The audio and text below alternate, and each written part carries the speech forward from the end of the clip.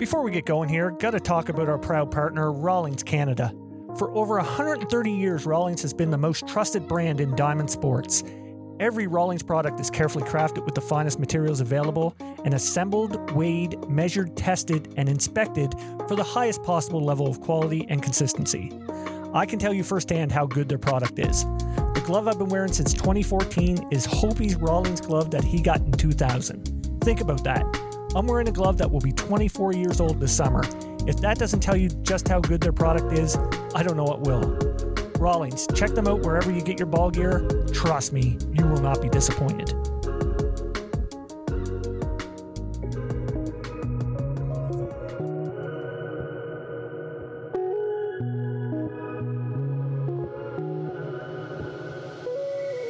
Hey, what is going on? Hope everyone had a fantastic week. Welcome to episode 155 of Outside the Chute. I'm your host, Randy Frame.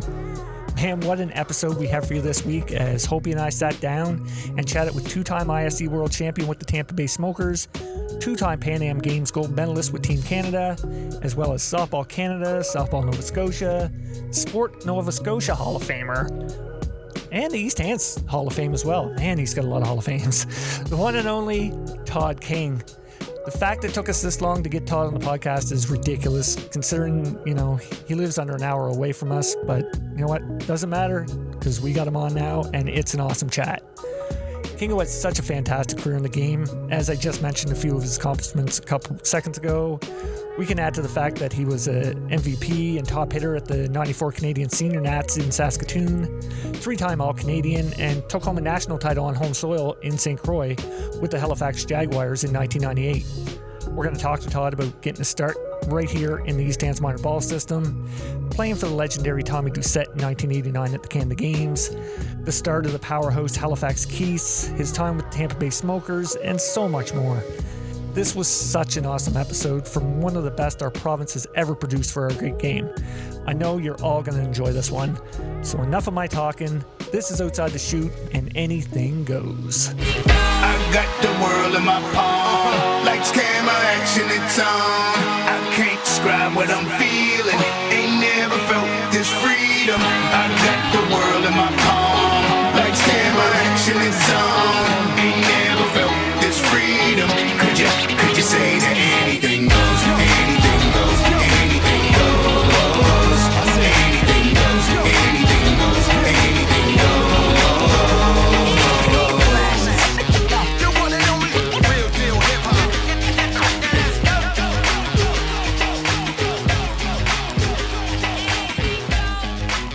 Hey, Obi. How's it going? Man, Good. what was that? Just excited to be here, my friend. Yes, sir. Got through the snow. The Snowmageddon. Hey, you had to park somewhere else tonight. Yeah, I was actually parking up in the upper crust, so I'm feeling like I'm pretty important tonight. Yeah. Until Bill comes out and moves my truck on me. But yeah, man, the snow. Wow, eh? You know what's crazy? On Friday morning, I looked at the forecast, and for the whole weekend, they were calling for 10 to 20 centimeters. Like that was for the whole weekend. Jesus, they missed that. That changed. I guess this. Holy cow. Man, that changed. I guess it did. I'm not sure what we got total. I saw some. I know Cape Breton got hammered like 100 and something. 150. I think the airport said 84. Yeah, a guy on my hockey team that works at the airport. Yeah, he said 84 centimeters is what they got. Yeah, it's crazy. And it wasn't so much the amount of snow, it was the freaking blowing of the snow on Sunday and Monday. It was nuts. Unreal. But you know what's weird? It's winter. True. And we hadn't had any snow up till that point. We had our entire winter in 3 days. Yeah. I have a feeling it might turn out to be like 2015 where oh shit, I hope not. And we got bombed in 2015. That's when my pool collapsed. Oh, was it? Yeah. I know, I don't want that to happen. Mind you, we're supposed to be Probably 10 degrees this coming Sunday, so who knows. Yeah. My daughters were actually at a dance competition in Fredericton, which is like I don't know, typically from home, it's about a 3 and a little bit hour drive. Mm-hmm. And they left from Acadia. It took them 7 hours to get there from Acadia. They left on the Friday, but I guess it was blowing somewhere. Yeah. They were supposed to go home Saturday night. They got home Monday night. Wow. Yeah. So they got stuck in Fredericton another night. Then they made it as far as Moncton. They got stuck in Moncton and then came home. That's crazy. Yeah. Yeah. But they're home safe though. Speaking of your daughters. Yeah. What a video. That was amazing. Hey, geez, man. Our boy classified. Yeah, I was so proud of that. I actually called I was talking to Luke Sorry via text, and I just said, I thanked him again just because I mean, it means a lot to me to see my daughters dancing, obviously. It always has. I'm very proud of all my kids. But when I watched it to the music that Luke was providing, it just kind of blew me away. And I thanked him for it because in one day that had 18,000 views. That's great. 18,000 views. Yeah. That's a lot. And again, my daughters, not saying because they're my daughters, but they are very talented dancers, and hats off to my wife for teaching them. I like to claim that I taught them a lot, but that's not the case. Maybe the hammer dance a little bit, but I did thank Luke, and Luke said that, Luke thanked me back and said, that video was trending better than his actual video was at that time. And he said to me, thanks for making them. I was like, thanks. Yeah, it was fun. 22 years ago. That's awesome. Yeah. No, I'm very, very proud for sure. Yeah, they got I messaged you right away after. I posted on our Outside the Shoot Facebook account. I saw that. And I was like, wow, that is just, it was almost like as far as our podcast, it was like a full circle thing because you're twins and we have Luke's music. Exactly. And it's just, I was like, that is so awesome. And the song is fantastic. I love the song. Yeah. I mean, I've listened to it 900 times, so I know all the words. I'm not going to sing it though. No. Okay. Yeah. So listen, I was going to announce a Kenzie update today. Unfortunately, Jen wasn't able to get back to me today. I don't know if they're out in the woods building their cottage or what's going on, but Jen did respond to me earlier today, said she'd get back, but she hasn't.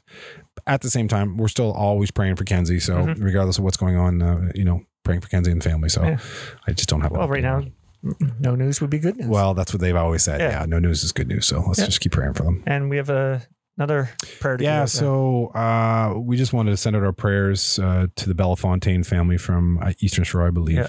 So Lee Belafontaine is a big cog in the slow pitch world in Nova Scotia. I don't personally know the guy, but I've been, a couple of people reached out to me just to kind of, wish him good will, I guess. Lee was involved in an accident with his two kids, actually, two of his kids in the car. They weren't hurt, but Lee actually had to have a leg amputated. Yeah, that's terrible. And he's going through some more stuff right now. We just want to send out our prayers on behalf of Outside the Shoot and of course the softball community. Hopefully he gets better. Hopefully he gets better for sure. On his way. Yeah. Terrible news. Terrible news. Yes, for sure. Winter Classic. Man, fun to watch. Yeah. Great ball. I love, it's just January and you get to sit back on the couch, crack a cold one, and just watch good the ball boys. Players too. It's so fun to watch. Yeah. I wish you were there. He'll of course come out with the win there over the Gremlins. Yeah. 3-0. 3-0 in the finals. Yeah. They were claiming Marco Diaz hit 86. Yeah. Yeah. I mean, that's he did or he didn't. He looked like he was throwing gas, but 86 is a pretty high number. Especially in January. Yeah, I guess. But it was fun to watch. It was good. Our buddy Scope was playing with the Gremlins down there and he did well. Yeah. Some mop up rolls and what have you. And I'm sure he had fun. I was talking to Whitey today. Just he's saying down there it was like 28, 29 degrees almost every day. Perfect. Yeah. Come back to this. Except for the big man. Yeah. Scope don't like that heat. No, that's true. Yeah. It's fun to watch though. Do you have anything else written down there? Yeah, so just some moves. Thank you to Softball Premier TV. So we have a couple of moves within the IC circuit. Samuel Villavazzo is moving from the Gremlins to Ostrander Norseman. Looks like Ostrander are picking up a few guys actually. Julian Fernandez from Circle Tap to Ostrander. Conrado Zanutini from the Bombers to Ostrander. And Nestor Nova moved from Bear Creek to the Pueblo Bandits. Right on. Yeah, so there's a few moves there going on. Everybody seems to be loading up. I did see a post today about the ISCs being held in Surrey, BC, and they have, I believe they said 25 or maybe 35 confirmed teams. So I can't remember exactly what it was, but it's a big number. Yeah, so that'll be fantastic. Yeah, chances are they'll probably get a ton from out west this year. I would think so. It would be more Western based. But California, I imagine California and BC and Alberta and even Saskatchewan, imagine you'll see quite a few of those teams that I would think so too. Would normally, a lot of the time it's in Iowa, which is in the mid, but being on the west, you'll probably definitely get a lot more Western. I would think so. I don't know for sure. It didn't announce what the teams were, but a lot of teams going. It's good. It's good for softball. And we should also mention something about Black History Month. Yes, February. So there's a lot of athletes that we've had. We're very lucky that Mark Smith was one of the best ball players around ever around here for sure. Yeah, just amazing. arguably he's one of the best in the world. In fact, it's funny. I did some reading, and it said one of his pitches, one was clocked at 109 miles an hour. I mean, yeah, Smitty was good, but Jesus Christ, he wasn't a RoboCop. Like, it was not 109. But when I read that, and that was posted on like a Fastball Friends or Fastball Myths or something. Yeah. Maybe it was a myth, but I'd say it was a myth. 109, Jesus Christ. Anyway, yeah, I don't know. You see a lot of those ones, like they say, Eddie Feener from King's Court throwing 134 or something like that. Like, yeah, maybe kilometers probably, but not miles. No. Anyway, speaking of Smitty, we got one of his former teammates coming on tonight, and actually one of my former teammates. Your former teammate, and the fact that he's a Nova Scotian, and we're 4 years into the podcast, and it's the first time he's coming on. I mean, yeah, he's kind of hard to track down. He's either surfing or doing something with hair. Well, the funny thing is, come to find out, I don't even think he knew about the podcast up until. Oh yeah, they had a reunion. They had the reunion for the Jaguars. Yeah. And somebody mentioned. He said, Todd said he's listened to. You know what? I guess when he retired at the ripe old age of 30. Yeah, we're going to talk about that for sure. He just dropped that sport from his. Yeah. Anyway, it's Todd King that's coming on. Yeah, let's get to him. Let's get to him now. Sounds good.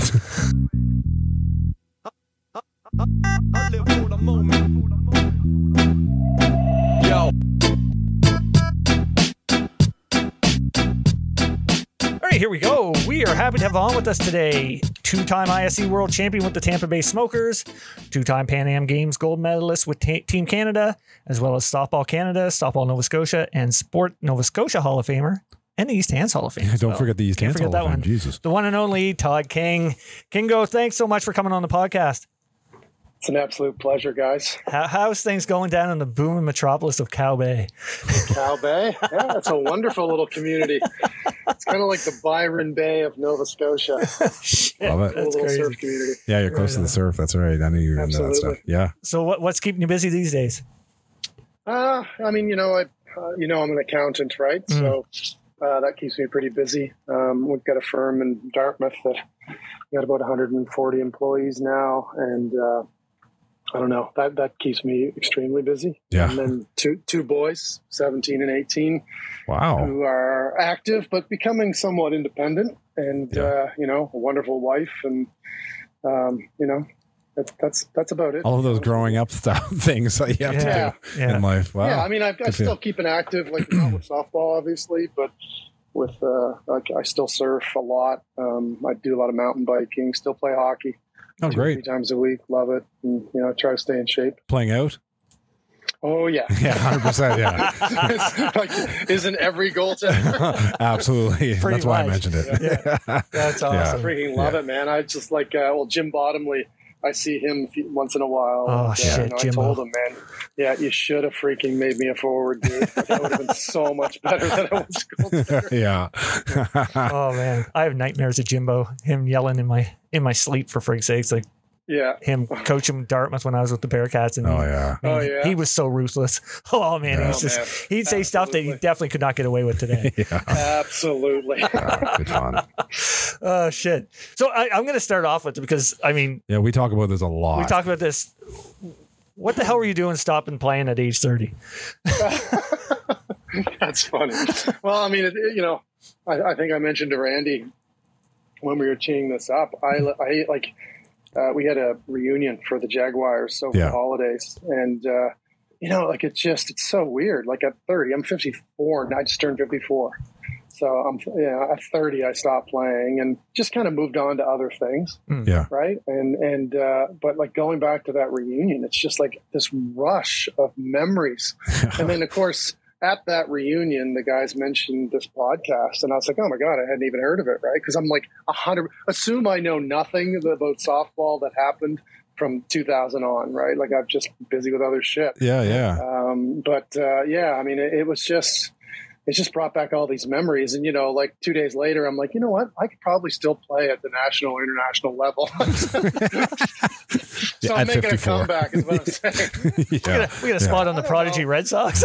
Yeah, exactly. But you know what it's like. Oh, yeah. When you're a kid and, I played a lot of hockey, played a lot of ball. Like every single summer, every single weekend was committed to something. Yeah. And then, you know, like I was getting busy with my career, and I got married in 2000 as well. So like that, I think just wanting to do other things and absolutely no regrets. I mean, I do wish, you know, in hindsight that I stayed a little more connected to all the friends that I made. And for sure. But you know what it's like. It's like, you know, you move away and it's like, it's hard enough to kind of keep your head above water in your normal life, let alone stay in touch with everyone. So yeah, people get busy. There's no question. So no one was calling me either. Right? I actually said to Randy, like, it's kind of like at that age. So you and I are the same age, and at 30, I was kind of hitting my prime. Actually, I started playing with the Brookfield Elks because East Hants had folded, but then you just kind of dropped off the map. It's like, and I didn't know. And back then, you know, social media wasn't big, so I didn't know if you were away playing an IC team or you know, whatever it was. But you were just kind of gone, making a family. Yeah. My arm was just getting tighter every year. I think if I threw a ball now, my arm would just like break off. yeah, absolutely. So the Jags reunion, how many of the boys were there? God, there were like 10 or 12. You know, like Gord showed up. Smitty actually couldn't make it. Yeah. But you know, Jeff Cameron and Scotty Hirschman and Jason Ferris, and like, there was it was a good crew actually. Yeah, you know, and it's like one of those things. Again, it's like so long ago. Yeah. Seeing these guys, and it's like, okay, I know I've played with you, but I don't even remember your goddamn name. Yeah. It's like, it's so bad. I'm just like getting so old and forgetful. Wow, that's weird. My brain is full, dude. Hey, listen, I said to Framer earlier, back when you and I played minor ball together, did you know we're number 22? Oh, you have a much better memory than I. We could always call Todd Martin, but I don't know, honestly. Fuck. So you listen to his. Todd would definitely know. Yeah.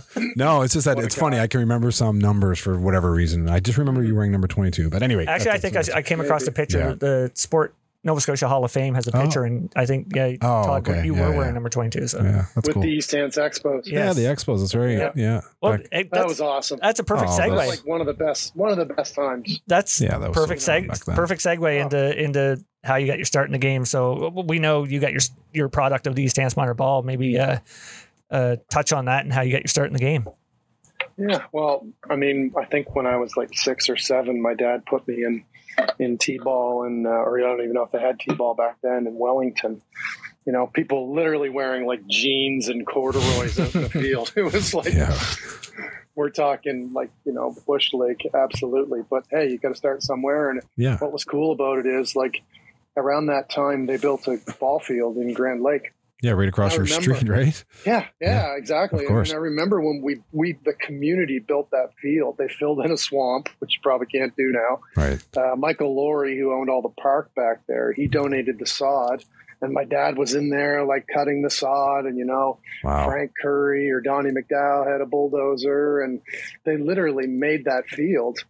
And then they had a team. And, you know, I remember Steve Schneiderman played on that team, the Geo Lakers. Grand Lake Oakfield Lakers. Oh, wow. And you can imagine Steve, like, you know, he's such a freaking amazing guy. And he was, you know, he had some, exactly. He had some like success in his career. And so he was like the hot guy on the field, and, you know, catching balls behind his back and like pump faking and right. And anyway, and that's what I think inspired me. And, you know, Shane and I would play, and then we started playing up in Enfield, which is where I played all my minor sports. And, you know, that just, well, you were part of it, man. Like, it was amazing. It was amazing. Yeah. It was a good atmosphere. That would have been back in the day when, you know, Enfield had a team, Lance had a team, Helmsdale had a team. Everybody had Carroll's Corner, Milford. Yeah. At some point we started playing like the town teams, you know. I remember like the Midtown. Oh, God, yeah. You remember those guys? Like Bruce Spicer, we called him Reggie, like Reggie Jackson. And he had, like, that's right. Yeah, that's right. We were just like, I mean, you saw our uniforms, right? Like, yeah, those guys were all men. Wayne Benjamin. A bunch of them. Yeah. Kevin Reed. Like, Reeder. That's right. Reeder, holy jumpings. That guy was. That was Midtown Tavern. They were nasty. What an athlete. Man. I remember that guy. I remember that guy. Couldn't sing worth shit, but he was an athlete. He could dance, though. He could dance. Yeah. So, I guess, Todd, you know, working your way up through the minor ball system there, when did the Canada Games team kind of come on your radar? I mean, I honestly don't remember exactly. I was flipping through old pictures trying to like spur some memories. And I saw, and Chris, you might be able to fill this in. We had this like Labatt's Blue team that Tommy and Frank Carlo coached. Yeah. I'm assuming that was largely part of the Canada Games program. Yeah. Right. And I'm assuming that. I think we played maybe I can't remember if we played in this intermediate or the senior league with that team, and then the Canada Games team in the summer of, I guess it was 89. 89, yeah. But you know, I mean, that was we kind of jumped over. We should go back and talk about Steve. Oh yeah, of course, yeah. But to go to talk to Tom, which again, God rest his soul, right? Like, he was just an amazing coach, and he's the first person that really like instilled like fundamentals in me. Mm-hmm. And, you know, and that, you know, as someone who likes details and, you know, I'm an accountant, right. And, you know, and likes to be in control of things.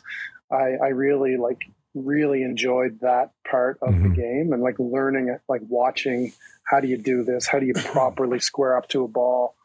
And, you know, Tommy was just the best at that. I remember like 10 feet, half a second is 10 feet in the baseline, right? That's right. Yep.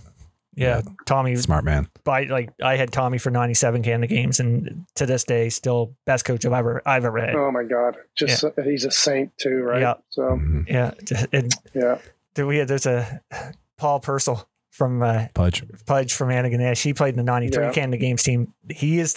Can he ever do an impersonation of Tommy? It is amazing. It is gold. Like, it's just unreal. Tommy just embraced his whole persona. He right? did. Yeah. I just loved it. When I'm looking at the picture right now of that team, and like, well, what a great bunch of guys. I remember, I don't know if you guys knew, but I actually got selected. I have no idea why, because I mean, honestly, as far as they must have just drawn it out of a hat. But I was the flag bearer for Canada. Nova Scotia in the Canada game. Oh shit! Wow. Scared shitless. Yeah. Like on national television, and we're just like basically coming from Enfield, just like right into the, you know, so it's on CBC. Just literally shitting myself. I remember before we went out on the field in the opening ceremonies, they staged all the athletes in this indoor auditorium, and it was like a big hockey rink almost. Yep. And they had every team had a section. Anyway, and of course, Ontario's section was 3 times as large as everyone's. Of course, and the teams would start a wave, and you do a wave, and this wave would go around the whole thing, and then it would get to Ontario. They would stop it dead, and they would like wait 2 seconds and turn around and like make faces and scream at everyone. Oh my God. Which was like, you know, coming out of such a small town, a small province. Yeah. Like, it's just intimidating. Yeah. Who the fuck are these guys? Yeah, exactly. Yeah. And, you know, you have to, I think, like growing up in sports, and if you want to get to that national, international level, you have to kind of like experience some of those things. And eventually you realize, of course, they put their pants on the same way you do. That's right. That's right. Yeah. Yeah. Good point. So how'd you guys do at the games? God, I think we came like 8th or something like that. It was, I don't think we did that well. Who were your pitchers back then in 89? Wade Cook. Oh, Cookie Man. Was, who the hell else was pitching? 89. Oh, Timmy McIntyre. Oh, yeah. Yeah. Like, and, you know, Scott Hirschman, Todd Bishop, Dwayne Miller, Jason Farley, like all that crew. Yeah. Wow. There was another pitcher, Andrew, anyway, I forget his last name, but, it was a good, Mike Miller was on that team. All right. Andrew Fulton. Right? Andrew Fulton. That's it. Yeah. And Jeff Cameron too, actually. So, you know, we had a pretty solid pitching I guess staff. you did. Wow. Yeah. Andrew Fulton. He was from Shubenacadie, actually. Was he? And he just one game got out of, I was catching back then, and one game kind of got out of hand, and, you know, obviously had a bit of a temper throughout my career. Mm-hmm. Wade was pitching and threw a pass, you know, it was a pass ball or a wild pitch. I went back to the backstop, and a run came in and scored, and Wade had come to the plate, and I just turned around and just pinned it back at him. Anyway, right off the top of his glove and off his forehead. Oh, shit. Split him wide open. He had to play the rest of the games with stitches in his forehead. Jesus Christ. Oops. I actually ran into Cookie not long ago. I think he works for the post office. He's down in West Hants still. Yeah. Yeah. Nice guy. Really nice guy. Really nice guy. Yeah. So except for the big scar on his forehead, but yeah, nice guy. Exactly. Shit. So would that have been the same year like that the Junior Worlds were in Summerside? I think they were, because I remember I got asked. I had a tryout for the World Junior team. Yeah. Right. I know Noof Colin made that, and I think Andy Jackson might have pitched in it. I don't really remember who else was there, and I was like not the whole national team thing wasn't even on my radar back then. Yeah. Again, scared shitless, went up. I think I probably had 6 at bats, and I don't think I touched a ball. I think I had a horrible showing, and it was probably Mark Smith that got me that tryout, I suspect. Gotcha, or maybe no, and there was the coach of that team actually was from Halifax, Ronnie Clark. Oh yeah. Oh, Ronnie, yeah. Right. Yeah. So I think, maybe Ronnie probably got me the tryout, but yeah, disappointing. Yeah. I was intimidated. I was scared shitless. And, like I said earlier, sometimes you got to go through a couple of those to get comfortable. Absolutely. Yeah. You know what's funny? I ran into Ronnie Clark this summer. Man, you run into I haven't everybody. seen him in ages either. He was in Surrey. Does he still look like Richard Simmons? Yeah. He was awfully orange. I'm not going to lie to you. But I don't know the girl he was with, the lady he was with. He's probably like 40 years younger than him. But anyway, I ran into him we were at Nationals in Surrey this past summer, and I ran into him there. Yeah. Yeah. Wow. Cool. He came over and introduced himself, but I knew who he was just from the past, I guess. But anyway, yeah, it's kind of weird to see him. It's funny you mentioned that. So Todd, after that Canada Games year, what is that when you headed down to New Zealand? I think I was in New Zealand in 91. So Yeah. Okay. I was 20. So how'd that all come about anyway?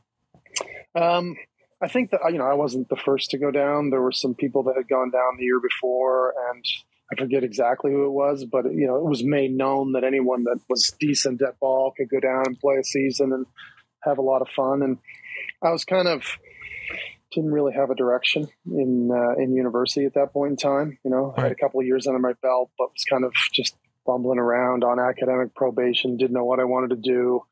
So, I took the opportunity. A bunch of us went down and had a freaking amazing time. Like I just started out with a little club team in North Harbor, which is like right across from Auckland. It's kind of like Dartmouth, Halifax. Right.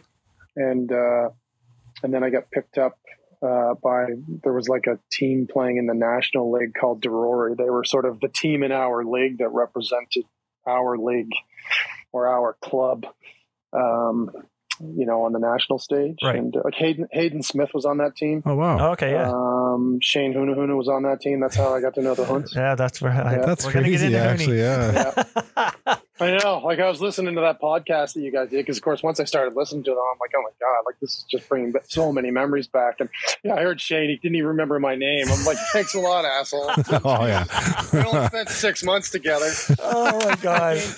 I gained 10 pounds because of that guy. I bet. Oh my god. That guy's an animal. That guy is a freaking tank. Oh my God. He was, and I don't know, he was like 16 years old when he was playing for us, I think. And it was just like, he would just, when he turned on a ball, man, he was so good. Yeah. Just such a natural hitter. And just everyone loved him just because he was so quirky, Yeah. Hayden used to call him the Hunts of all Huntses. That's amazing. Oh my God. So you would have ran into him obviously down the line, ISC Worlds and stuff Yeah, exactly. when he became more of a filled out and became a tank. But based on that Fast Pitch movie, I mean, he lived his life just like, just did what he wanted to do. Like when we hung out, like it was just totally go with the flow. Yeah. Like just, I was flipping through some of the old pictures, and like he got to know my sponsors, the people that I lived with. Mm-hmm. And they were, they just loved him, of course, because he's just such a lovable guy. And, you can see like that's exactly what happened to him there. And was it Ashland that he ended up Yeah. at? Yeah. Yeah. I mean, and it was just like he's just a salt of the earth, and he doesn't, there's no ego with the Hunts. Right. Right. Yeah. So that loves going and smashing balls and smashing sausages. Yeah. Now that experience down in New Zealand, how much did that help your career? I mean, I think it gave me some confidence. And there was a guy down there that played on our Drury team. Drury Birkenhead was the team I played on. Mm-hmm. His name was Phil Casey, just he probably weighed like $120, but he was a slapper. And he just showed me from day one, he's like, you're fast, you're a lefty.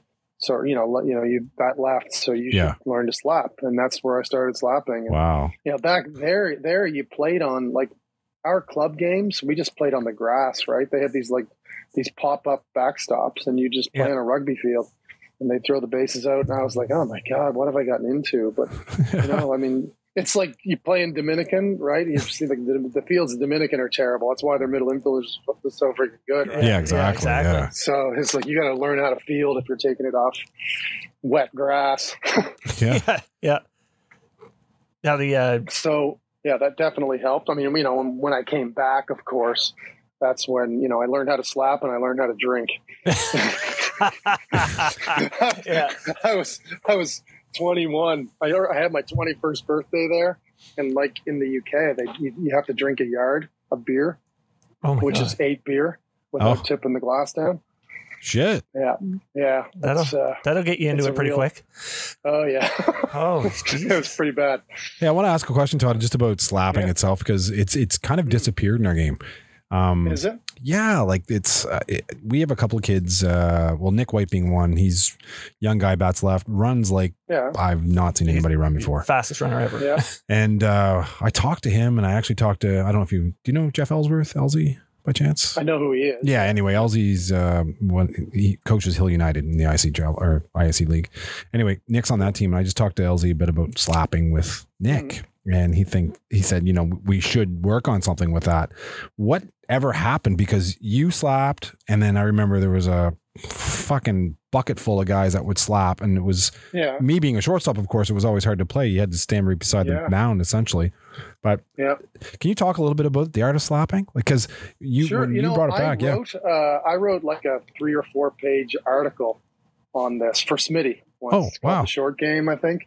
And I should flip it to you. Because please do. Like it actually captured all of my philosophy around slapping at the time. I mean, the biggest challenge with me being a slapper is I stopped hitting, right? Like of course. Like before I went to New Zealand, I could hit okay. I mean, I didn't hit.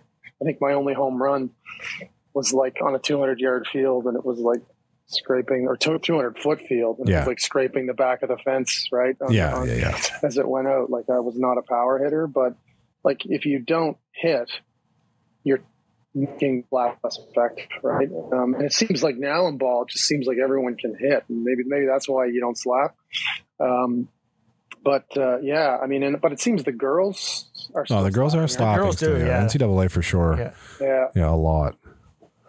Yeah, so I'll flip you that article. Yeah, please do. Please do. Obviously, it's very dated, but it does capture my logic at the time. And I mean, the number of like infield doubles I had, and little bloop doubles. Oh man, I remember. It was crazy because you'd be playing you hit a chopper and bounce over your head, and then next thing you're standing on second base, or it was you, Ricky LeBlanc, Steph, Renee, all those guys. Yeah. Well, it's funny. Whitey's doing it right now, doing like normal, just singles, not doing slaps. Like, Whitey hits a single, he's standing up at second base. Yeah, right. He's just that quick. That quick. But he could utilize his speed much better if he became a slapper, in my opinion. And if you're going to slap and they like all of a sudden the change ups in front of you, it's really easy to just turn it into a drag bunt. Too. Yeah, exactly. It's I don't know. It's a nice tool. Yeah, I'd be interested to see that. Thank you. Yeah. On the slap. Yes. Right? So after I got back from New Zealand, I went to Newfoundland for the summer. Right. And, I was like, I got recruited by Stokes. It was they had a junior nationals there. Mm-hmm. And I was playing for Newfoundland. Andy Jackson and I were kind of like, recruits, hired guns. So came in and I was all cocky, rolled up in the senior league in Newfoundland. First game. Walk up the plate. Dick Davis is catching. Bill Davis is pitching. Anyway, first pitch, square to slap. Next pitch, off the head. Welcome to Newfoundland. They don't fuck around. Billy Davis walks up. He says, "Stand in there, hit the ball like a fucking man." I literally was not allowed to slap that whole summer in that league. I'm not joking. That's crazy. It's like you're not allowed doing it. Wow. Oh my God, that's amazing. Oh, yeah. Must have been great summer though in Newfoundland. You know, I mean, It was, especially oh my God. being in your early Those guys are 20s. amazing. Oh, Yeah. Those guys are amazing. Yeah. Yeah. I mean, and that town's amazing. And I mean, the weather's just, I remember walking to a game in late August through a field and there was frost on the grass. Like it's, Wow. Yeah. like it's just never, they just didn't get summer that summer yeah. anyway. But it was, yeah, their Best weather kind. over there is great. Like when we went over to Nationals there a couple of years ago, we Yeah. got the jacket you have on. And, Yeah. and for the first 3 days, it was 30 degrees every every day. day, We're like, yeah. why do we have these parkas? Late August. Yeah, it was But weird. then the last 2 days, we definitely needed them. Yeah. Yeah. As we watched. yeah, that was a lot of fun. Yeah. So we ended up losing that one to, well, ironically, Colin Abbott was playing for, I forget what, was it Portage La Prairie or some team out west. Oh, he'd that's been playing right. for a while. Yeah, Abby was saying that on his podcast here. Yeah. Remember you saying how he Yeah. went back home and Yeah.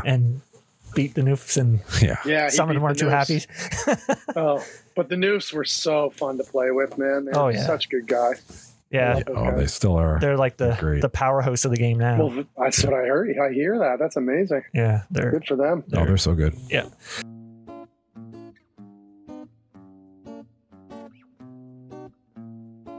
The Easton Synergy Fast Pitch Bat. Reintroduced in 2023, the Easton Synergy was designed to give fast pitch players the ultimate combination of performance and durability. Men's fast pitch was ignored by companies for years, but no more. Get your very own Easton Synergy at an authorized Easton retailer near you.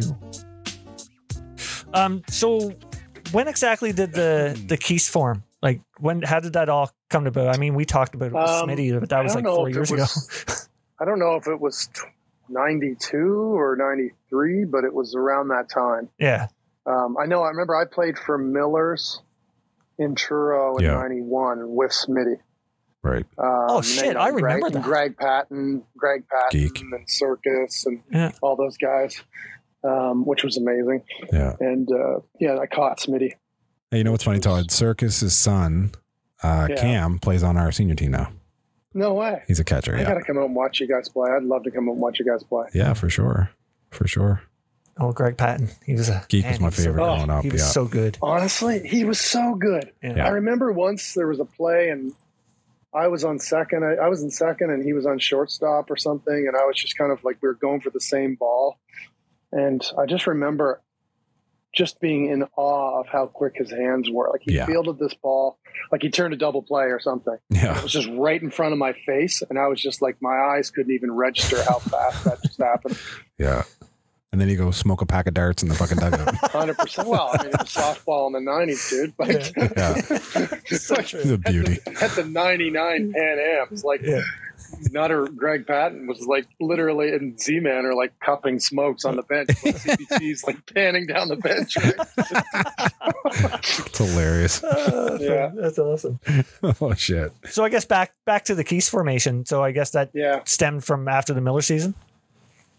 Yeah, that just, I remember, I think Smitty just called me and said, I'm starting a team. And, and of course, like the people, and I can't remember that first year, like who was there, but it was like, at some point it was like Dwayne Miller and Scott Hirschman and Barry Wright and Todd Bishop and Jason Darley and, Glennie Edwards and Timmy Slonwhite and Shane Slonwhite. Yeah. Like it was such an awesome, Cecil Wright was always there, and Yeah. I don't know if you remember Donnie Wheeler, Yeah. our manager, and he was just like, what a bunch of characters, and it was so fun because it was like we were nobodies, right? Yeah. And and we started building and we started going to tournaments, and we'd go up to like Bedford Mines or Pont Rouge or wherever, and like we were starting to make an impression on people. We were starting to take down some pretty big teams. I remember in like one of those early years, we gave Toronto Gators a run for their money. And it was like, that was just probably like the most rewarding part of my career Yeah. was like with the Keiths, Yeah. because we just started from nothing and we built it together. Yeah. And that's how you got better was, going away and playing the better teams, correct? Absolutely. Yeah. Yeah. For sure. Yeah.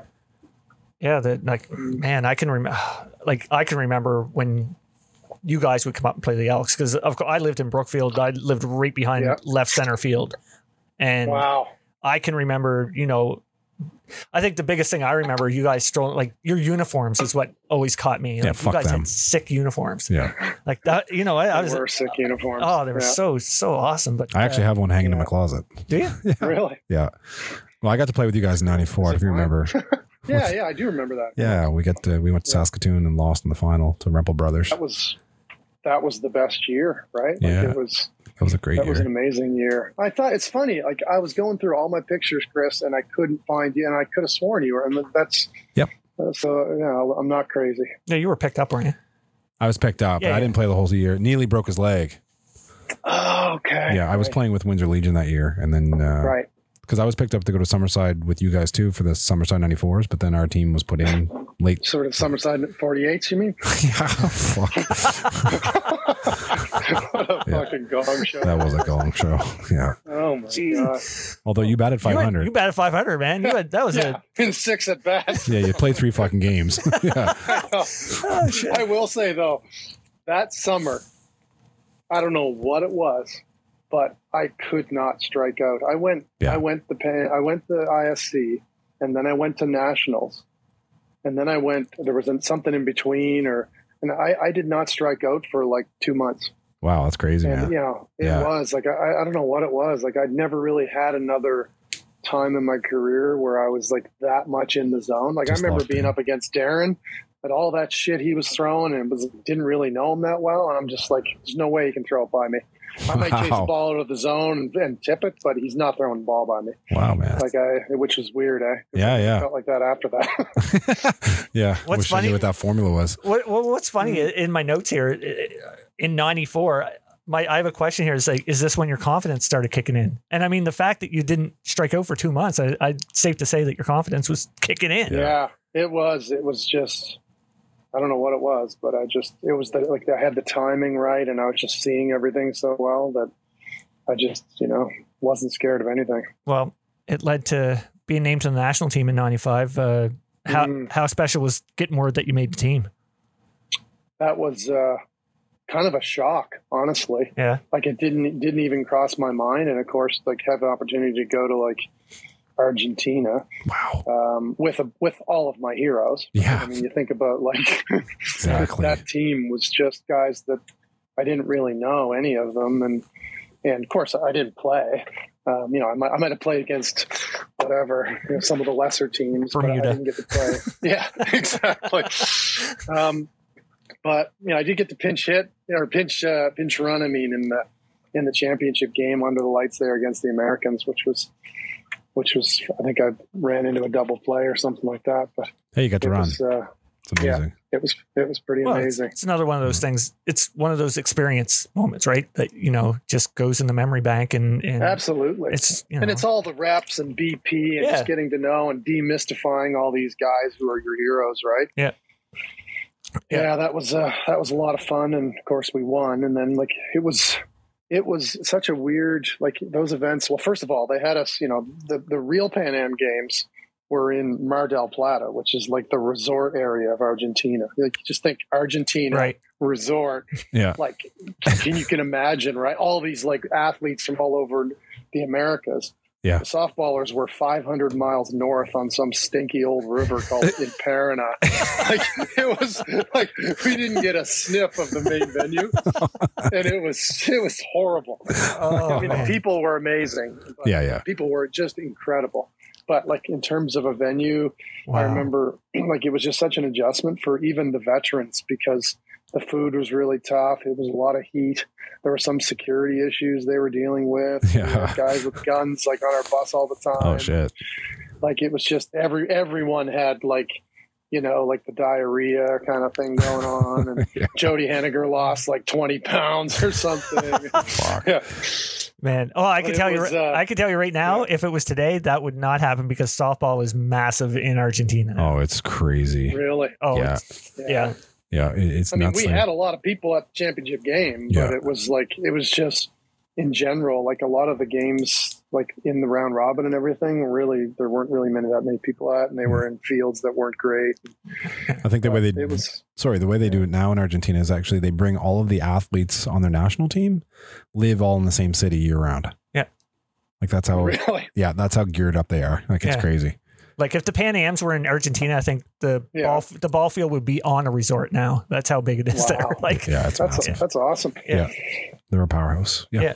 So, I mean, then of course you guys would go on to win it in Winnipeg on home soil. How cool was that one? Winning on home soil. That one, it's weird when you go as much as it's team sport and as much as it's not all about you. I think when you're part of a championship team, but you have a very, very minor role, somehow you feel, and maybe it's just like imposter syndrome or whatever, but you feel like you haven't really earned it. Mm-hmm. And so, it's like, everyone else deserved to be here, but I didn't. So that's, I had a bit of that going on. Oh, that's too bad. Yeah. Yeah. Well, but then in 99, I started, and like our team, we didn't make an error the entire week of that tournament. Oh, that's right too. Yeah. And it was, I feel like I played like a significant role, and I feel like, we deserved it. Although I did watch the game recently just to kind of familiarize myself with that guy with the we were out at first base there in the last inning by like half a step, which not on home soil, baby. Yeah, exactly. Dave Houghton was umpiring first base. Jesus. Oh man. That's awesome. Yeah. So, but Winnipeg was awesome. The ISF 92, I think 96 we played in Midland, Michigan. Oh, that's right. Which was we came second in that one, and that was tough. The Kiwis were tough, and honestly, at that point, I think they were picking signs, and we just didn't know. Oh yeah. I know that was something that really came up after, like in the next round, I think. Yeah, it did. Yeah. So it was with video cameras. Yeah, I don't know if they had video cameras in Midland, but it certainly felt like they either had our pitchers picked or they were like relaying signs or whatever. Yeah. But I remember I think the championship game against the Kiwis, they started me in like left field or something, and I was like, "Oh my!"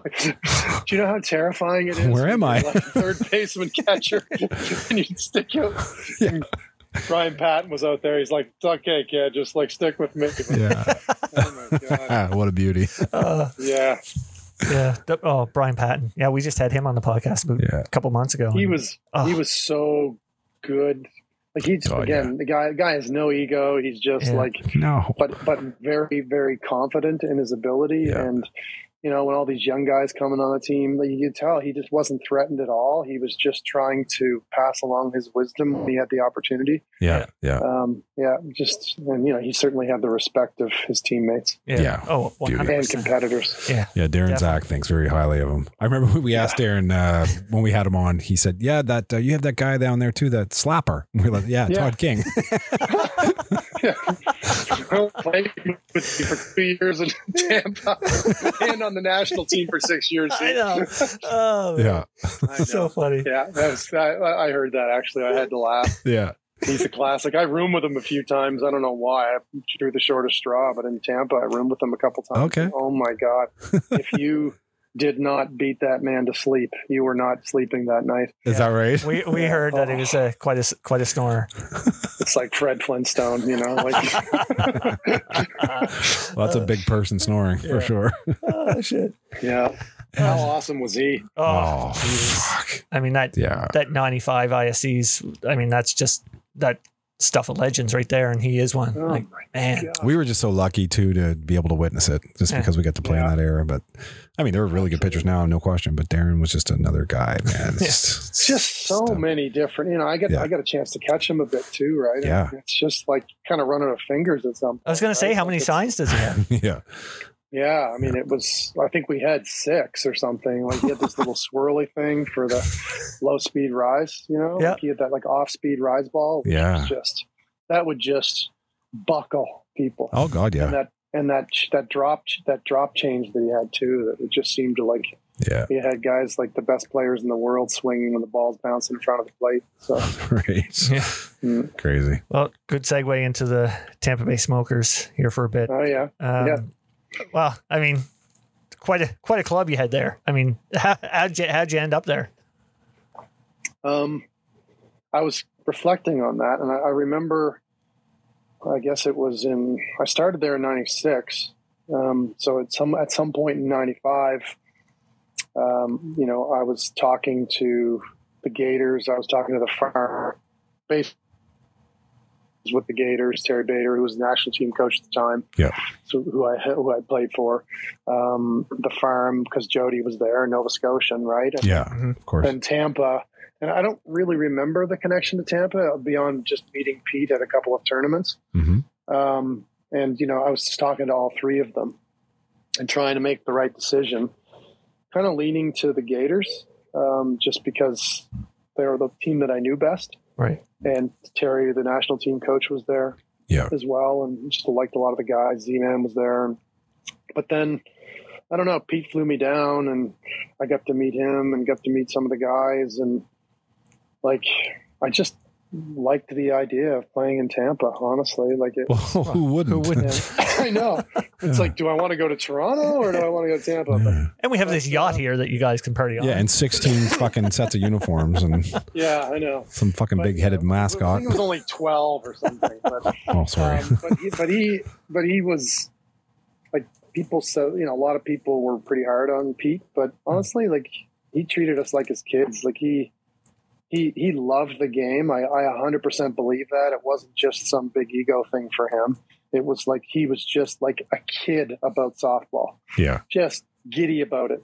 Once, I think the national team was down and we were playing like a weekend event with so national team and the Smokers. And Steve Price was down with the national team. And everyone in the entire Pete went into pinch hit. Like, so once in a while, Pete would actually take the bat and go up and play. Right? Anyway, and fucking Pricey pinned him intentionally. No way. Dude, I can still see it. Sorry, Pete. That's wicked. Everyone in the field knew that it was intentional except for Pete. Right? He's like, oh, geez, I get to go to first now. Yeah. Yeah, he was visible though. I mean, he had like the Ferrari Testarossa. Yeah. He had like all this Louis Vuitton stuff, and Well, see, you watch that Fast Pitch movie and you get the impression, like that's the impression that we got of him. Yeah, so you know that he loves the game, but he's also fucking pompous as shit. Is the way it came off to me. That's how it come off. Like, and I mean, that's a movie. I think that Jeremy was playing some of that up, right? I mean, it's good media. Yeah, He was really. For sure it was, And I think Pete was playing some of it up too, right? Yeah, I would say. Yeah. But, I mean, some of those scenes in Fast Pitch are just like, crazy. I remember we got a tour of his house. He was just building a house when we were down there. It was 14,500 square feet right on Clearwater Bay with a big wharf, and his boat, his big boat was at the end of the wharf. Yeah. And it was the same, it's like all these celebrities were like living in this community and everything. That's nuts, man. Little boy from Grand Lake going down there. Yeah. This is pretty cool. Your old man's back still in Grand Lake fucking flipping sods trying to fix that ball field, and you're down there I know, exactly. on a yacht. When the fuck's Todd gonna help me here? Yeah. But we had fun. Like, and they had, like, it was the professionalism. Like, I remember I got my contract, and like, I still have that contract. Like, it was like this beautiful letterhead, Tampa Bay Smokers.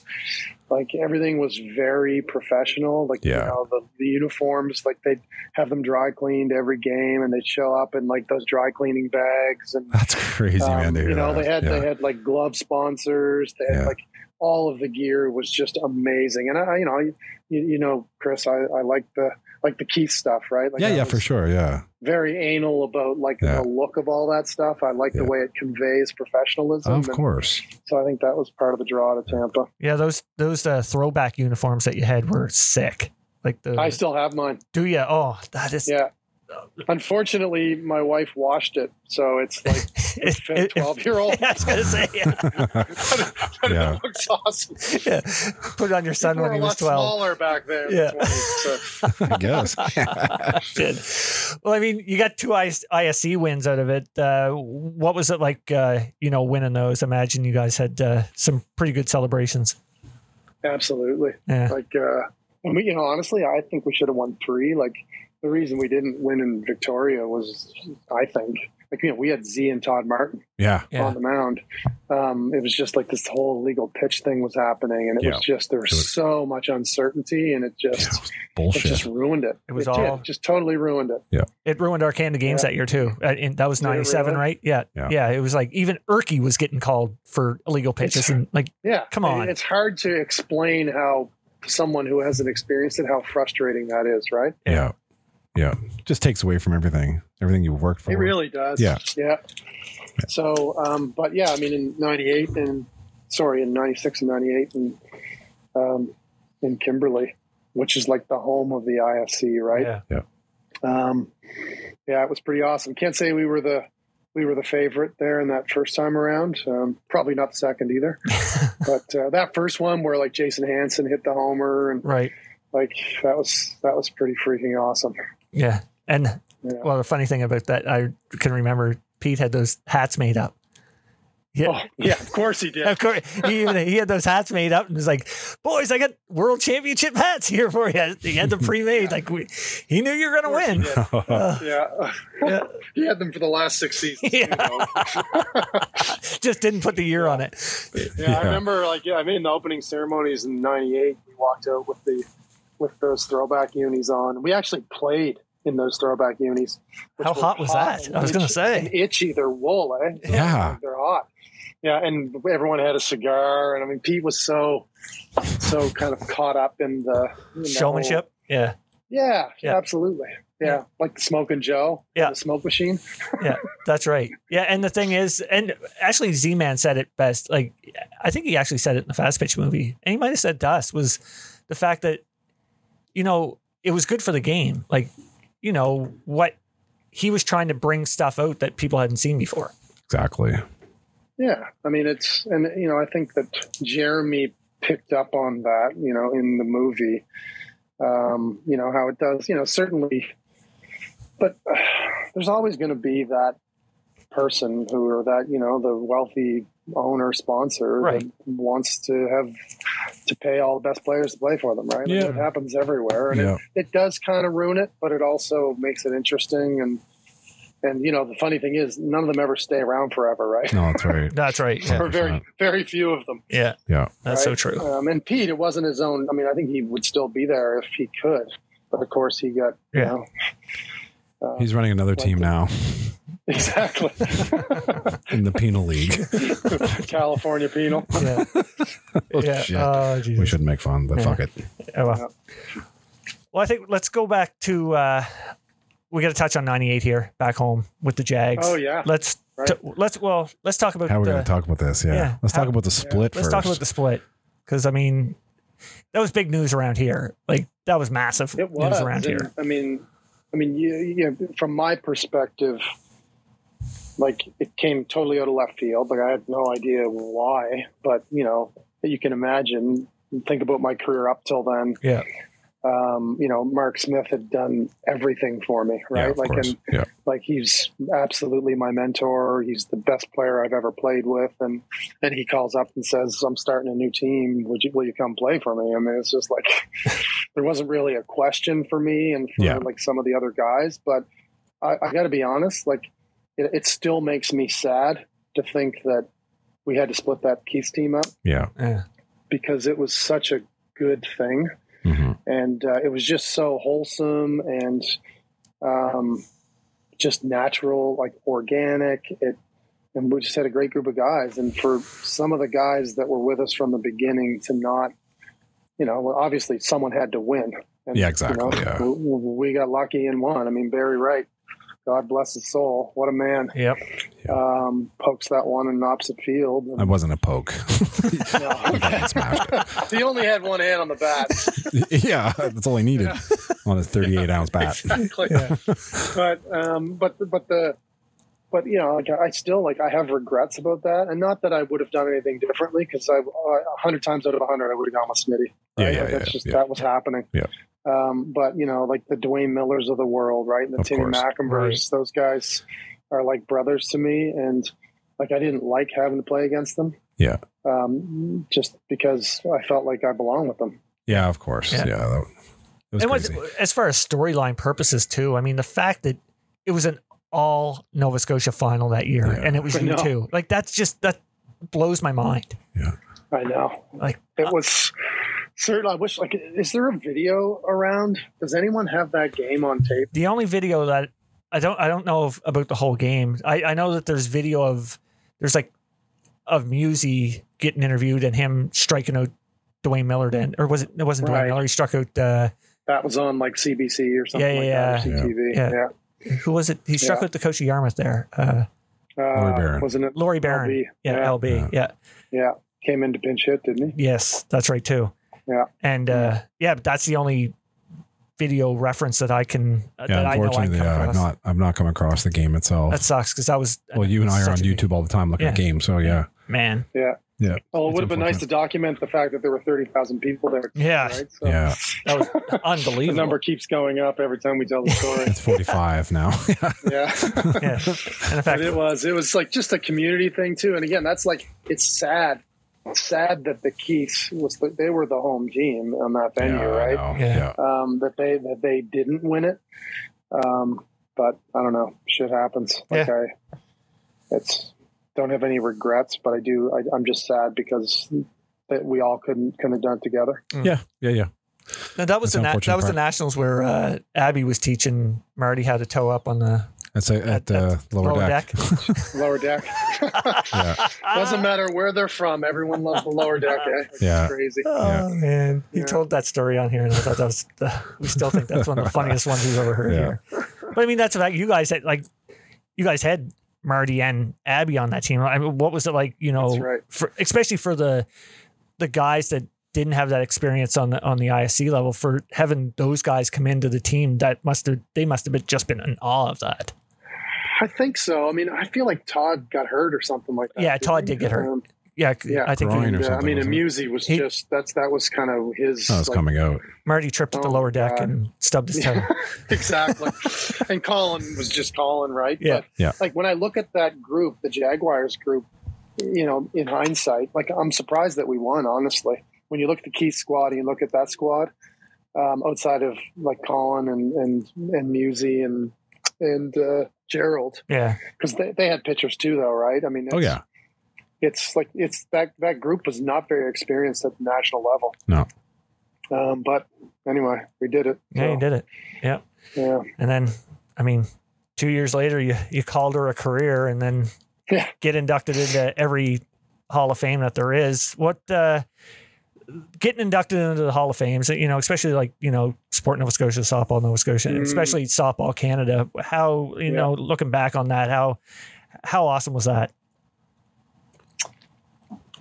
It's pretty cool to be recognized by your peers, you know, on the softball one. I think on the Nova Scotia Hall of Fame, at some point it just, you know, they're just going to look at how many titles you won or whatever, and eventually your names come up. But I don't think everyone there really appreciates what it means. Right. But with Softball Canada one, even though it's like a much smaller event and a much smaller hall, it did mean a lot to be nominated, you know, by my peers. And of course, it was one of those situations where like the event was in Halifax, so they had to pick some local. I think it was it Timmy and I that went in together? Yeah, you did. Yeah. That's right. And maybe, and there was someone else like as a builder or something like that. So, but yeah, certainly it's nice. But honestly, like in 2000, I literally like took my rings and took all my shit and packed it in a box and put the rings in the safety deposit box and like, let's go surfing kind of thing. And I mean, and I regret that in a way, but it was, I would never want to do it any differently than I did it. But Right. Yeah. Oh, good for you. Yeah. There's nothing wrong with that. yeah, but it's I mean, and in some ways though, like Chris, you in particular, because we grew up together and played together, and like seeing what you're doing with the sport and building it and keeping it alive, and this podcast is a way of like continuing to like tell the tales and create excitement about the sport. Like that's something that I feel maybe I should have done more of. My freaking kids wouldn't play. Oh no. This is the worst. My brother-in-law played baseball and I played softball. And I remember when our kids were like 8 and we go down the valley and the in-laws have this big, beautiful backyard. And let's bring the ball gloves down. We'll have a game of ball. Set ball field. My son, Jesse, who has a beautiful swing, stood up, hit the first pitch, stroked it really well, ran to third base. I'm like, I am an absolute goddamn failure. He was not a team sports guy. No. He's an engineer, and my other guy is more of he played soccer, and I ended up coaching, elite soccer, which is a joke because I don't even know how to play soccer. Wait, Ted Lasso. Yeah. Yeah, exactly. Oh, sure. Anyway, I was assistant coach. Coach. Oh. Nothing wrong with that, man. That's good. Coach Beard. Good for you. Yeah, but I miss the sport. I do. I really miss the closeness of it, especially the local stuff. Like that's something that in East Hants was so special. Like just the sense of community around the whole thing. And my sense is that in sports in East Hants that still exists. That's right. Like you go to the sports X and you can see it in the hockey. I don't know about the ball, but it's growing tremendously. Yeah, it's growing tremendously again. It did drop off quite a bit, but we're really working hard at growing it in our community again. Yeah. You should really try to get yourself out. We'll send you a text to let you know when we're playing. I'm going to. Yeah, but we even run Can I come out and throw the ball sometime? Yeah, fuck yeah, man. Jesus, yes. Yeah. May even get you maybe teach Whitey how to slap bunt. Roll your ankle or something, or trip over your surfboard or something. Blow 2 Achilles. Yeah. Thanks for coming out, Todd. All right, we're not getting away without player association. Yeah, so for sure. We got to do player association before we get going here. So I did want to ask a question first of all. Yeah, go ahead. How's your brother making out, Marty? Because I know that. Awesome. I've ran into him a few times at different rinks because I know he was coaching lots of hockey. But yeah. Well, he's the head coach of the Subarus now. Okay. Major midget. Gotcha. Yeah. And he lives literally I can see his house from my house. So good stuff. Okay. We both surf together a lot. And that's awesome. We work out together a couple times a week and nice. Yeah. So he's doing great. Awesome. Thanks for asking. Marty played midget with Robin, didn't he? He played ball for a while. But... No, I mean, yes. hockey. Yeah. Hockey, yes. I don't know if he played with Robin Eisner. He played in Dartmouth for the year they hosted the Air Canada Cup. The Fuel Kids or something they were? So I can't remember. Long time ago. I forget. Yeah. Test my memory with ball. I can do it. I know they actually hosted the Air Canada Cup. Yes. Yeah. That's right. Talus Cup or whatever they called it. Yeah. All right. Let's get the player association here. Yes. I got some names. I'm going to throw it to you. You touch on them, and if you have a story, let her fly. First one I have here. I mean, we talked about him a little bit before, but of course, Coach Tommy Doucette. Yeah, I mean, again, no ego. He was just all about his players and all about fundamentals. I wish I could do the impression because even when he said fundamentals, like he has a certain way of saying it. I can hear it without you saying it. Yeah, it's funny because he was like a disciplinarian in a lot of ways. Like he expected a lot of his players, but everyone on that team, and not all of them really, you would expect to be that disciplined. But they all respected him, and they all played to his rules, and I think they were all better for it. Wow. Yep, definitely. Beauty. Next up, Barry Wright. B-man. Yeah. I was really saddened to hear when Barry passed away, and a bunch of us did go to his funeral, and it was a shocker because that guy was just such a beast and such a legend and like so humble. Yeah. And so confident in his own abilities. There aren't that many people I've played with over the years, and I was not the most, I might have conveyed confidence, but I wasn't confident. But Barry and Mark Smith are the two guys that I never saw them blink. Right. Like, every time Barry went up, he had the confidence that he was going to hit the ball, crush the ball. And in the biggest moment in his career, he had the opportunity that we all want. Yeah. And he did it. Right. Sure did. So, I mean, that's all I can say about Barry. He was Awesome, man. Awesome teammate. I've told the story on here before about the Canada Games here when we played you guys. We were in a tournament in Shuby, and it was a semifinal game. And the night before, I slept in a ditch, and I lost my glasses. Good time, so anyway, I heard that story. Yeah, and friggin' Timmy Mack hits a moonshot off me, and then Barry's up after him and hits one, and it almost clipped my hat off the pitcher's mound, and it still went out straight away center. That's how hard he hit your it. hat right around. I was like, and it still went. I was like, he hit that on a piss missile, man. Like, He is so strong. I remember a couple times, when we were out partying after a tournament or on a Saturday night, and Todd Bishop started pushing him and getting a little aggressive with him, and Barry just picked him up and absolutely body slammed him. Oh yeah, pretzel him. Oh my God, he's so thick. Yeah. Next up, I have Hayden Smith. Hayden. Yep. Hayden was obviously incredible natural talent, and the most demented sense of humor I have ever experienced. I can't even say, unfortunately. I know you guys anything goes, but I can't say some of the shit that would come out of his mouth because it was so good God. But but amazing talent, super funny, right? And a great teammate. And, he and Shane and I had a lot of fun there in Dorori. Right on. That's awesome. Timmy Mack. Timmy. I don't think there's anyone in the world that swings as hard as Tim Mack. I agree. At a ball. you can confirm that. Yeah. Timmy, like I said, Timmy's been an amazing. We played together since the East Hants days, and I had a lot of respect for Tim, what he's done in his career. He was for whatever reason, didn't get the notoriety and the attention early on in his career. So I'm really glad that he did later on, because he definitely deserved it. Yeah. The guy, he's a multi-dimensional player, and he's got a killer attitude, and works hard at the craft, and is an awesome guy too. Yeah. Still hit the longest home run I ever seen. It should be that God. night. Remember that? Right, yeah. Remember that? The first game with the Elks. Frazier. No, Steve Thomas. Steve Thomas, right. Steve Thomas. So you remember the fields in Shuby, obviously.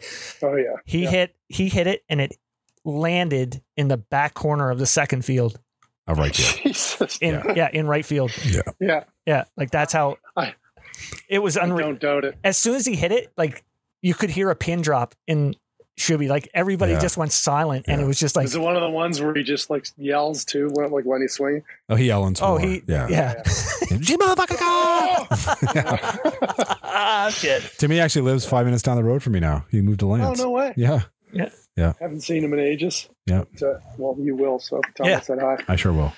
Last but not least, of course, Smitty, Mark Smith. Yeah. Look, I think Timmy once said that Jeff Cameron was so far up Mark Smith's ass he could see Todd King's feet.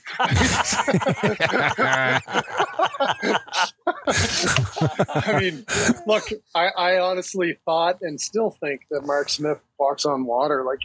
That guy, I have not met anyone in my career that had the eye of a tiger like him. And I think he's the best pitcher that I ever caught. I think he's one of the best hitters to ever play the game. Just killer attitude.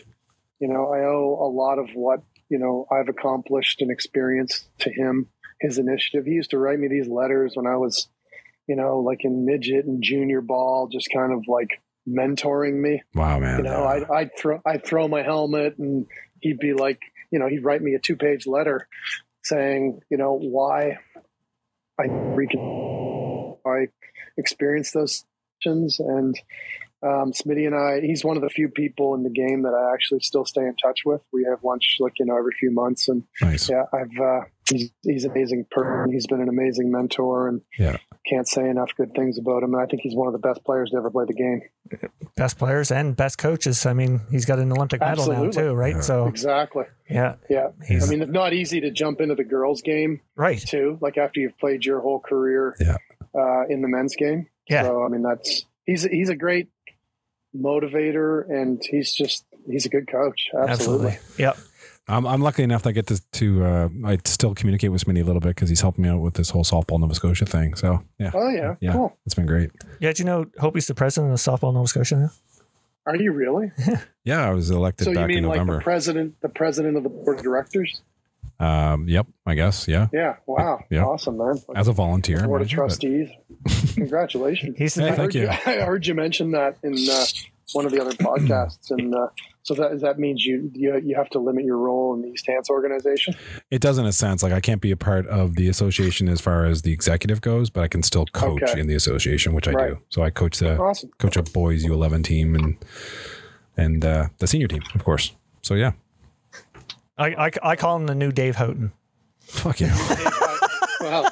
Fuck you. Jesus. I was just kidding. You guys together? You gonna punch him, Chris, or what? Yeah, when we stop recording, he may just do it right now. But I just had to get a classic. I never get to get these little shots in. You always It's okay. get me. It's okay. Fuck. Anyway, All right. It's important. I mean, I know, like, as I understand it, the girls' game is really like, blossoming, but especially in the U.S. But the men's game it's a little tougher and more competitive with baseball. And Yeah, for sure. Hopefully you can make a difference, dude. Well, thank you. Yeah, I appreciate it. We're certainly working at it. It's a great sport. Yep, Yeah, for sure. It's my favorite. Kingo, what a great way to end this, man. Yeah, so Appreciate great you. talking to you. Yeah, like Been especially too long. Yeah, the fact that last night when I talked to you, you couldn't even talk. You were coughing so bad. But oh man, I know. I've just you know what I did? I took your advice on the whole honey. You got the honey. Tea thing. there you Yeah, go. I just drank a liter of it. So Oh, sweet, it I worked. just thought maybe you were fucked up on Benylin. You're seeing tunnel vision right now. well, there's that too. Yeah. Oh shit. But seriously, guys, shoot me a note because I do want to come out, and hope I'd love to come out and and watch you guys, or even throw the ball around sometime. Absolutely. Absolutely. Man. Would love to have you. All right, Kingo. Thanks a lot for coming Cool. on, man. See you, boys. Take care, All right. Todd. Take Cheers. care. Congrats on the podcast. It's All right, awesome. man. Thanks. Thank buddy. you. Take care. See ya. Awesome. Fantastic. Man. Great talk. Great speaker. Great talk. That yeah. was such a fun talk. Kicking ass and taking names. Man. He'll know what I'm talking about. All right. I wanted to mention during the podcast that the Keys wore on their shirts. Oh, was it? I fucking hated them. But anyway. Oh, shit. Yeah. No, that was fantastic. Yeah. It is unfortunate that he hung it up so early, but at the same time, You can understand why. Yeah. Yeah. People make life decisions based on what they're doing in life. And you don't want to have regrets. And Never want to have regrets. And Todd was a great teammate. He was always a great guy to play against. He was always very competitive. He had that swagger about him. Like he talked about the Keys uniforms and what have you, how that it was important to them. And he always had that, but I always respected how he played because he was an amazing player. The guy could run like a fucking deer. Yeah. Me being a shortstop playing against him, of course, was always a challenge because I have to be right by the mound and hope the hell he hits it at me, because if not, he's just getting on first or second base right away. But anyway, great conversation, great guy. I look forward to seeing him in the summer. Actually, I can't wait. Get him out, I can't wait to. He sends that. Yeah, you got to make sure you send him a text about that. Absolutely, too. Yeah, man. please do. I want to read that. Yeah. I'm not a left-handed batter or anything, and I'm but 46 years old. Stuff. But that'd be huge for Whitey to, anything like that. Like, that's another one of these benefits of doing this, right? Like, fuck, man, that's the best. We're getting friggin' betarism sent to us, and now we're getting. I love that shit. God damn it. That's awesome. Yeah. Anyway, another week. Awesome. This has been great. All the people tuning in. Appreciate you tuning in. I was saying to you before we start recording, we're approaching 100,000 downloads. That's incredible, dude. So that we'll probably hit that probably towards the end of next week. And or actually it'll be this week when this comes out. And I'm definitely going to announce that we hit 100,000. Regardless of what it is. Yeah, it doesn't matter. Anyway, Hobie. Yeah, bud. Have a good week. Yeah, you too. This was a great one. Great one. Look forward to the next time. All right. Classified. Cheers.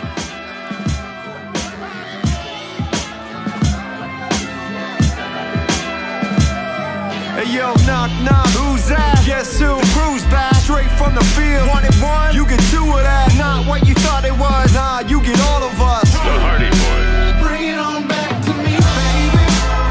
The Hardy Boys. Girl, bring it on back to me, baby.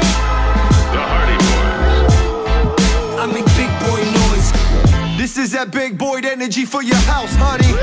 Class in session, give up that milk money. The flow expired and something smelled funny. Legendary made with children feeling like Al Bundy. Ooh, what you want? Now they begging for some help from me. Used to talk shit till they went and took the L The from Hardy me. Boys. I got gains like bodybuilders. We raw like vodka distillers. Turn off of your glossy filters, money. Welcome to my humble abode. Flow so cold, leave you with the runniest nose. Shining so bright, but still staying underexposed. Put 100 on red like I got money to blow. No, we ain't get to choose like it's duck, duck, goose. Win or lose, I ain't got nothing to prove. Fuck you, I don't need no one except my son. It's just us two. We gon' make it through this life. That's what tough love do. Hey yo, knock, knock. Who's that? Guess who? The crew's back. Straight from the field. Wanted one, You get two of that. not what you thought it was. Nah, you get all of us. The Hardy Boys. Bring it on back to me, baby. The Hardy Boys. Girl, bring it on back to me, baby. The Hardy Boys. I make big boy noise. Hey yo, waiting for a time to return. Headed double down quick, took some time to mature. Used to catch me on the streets. The Rawlings Mantra Fast Pitch Bat helps you bring an elite level of focus, discipline, and power with you to the plate. Crafted with an innovative 3-step inner barrel, this bat perfectly balances swing speed and massive pop. The fully reconstructed collar assembly creates the perfect harmony between flex and stiffness and is the #1 choice for the Canadian women's national team. So the only question you need to ask yourself, what's your mantra?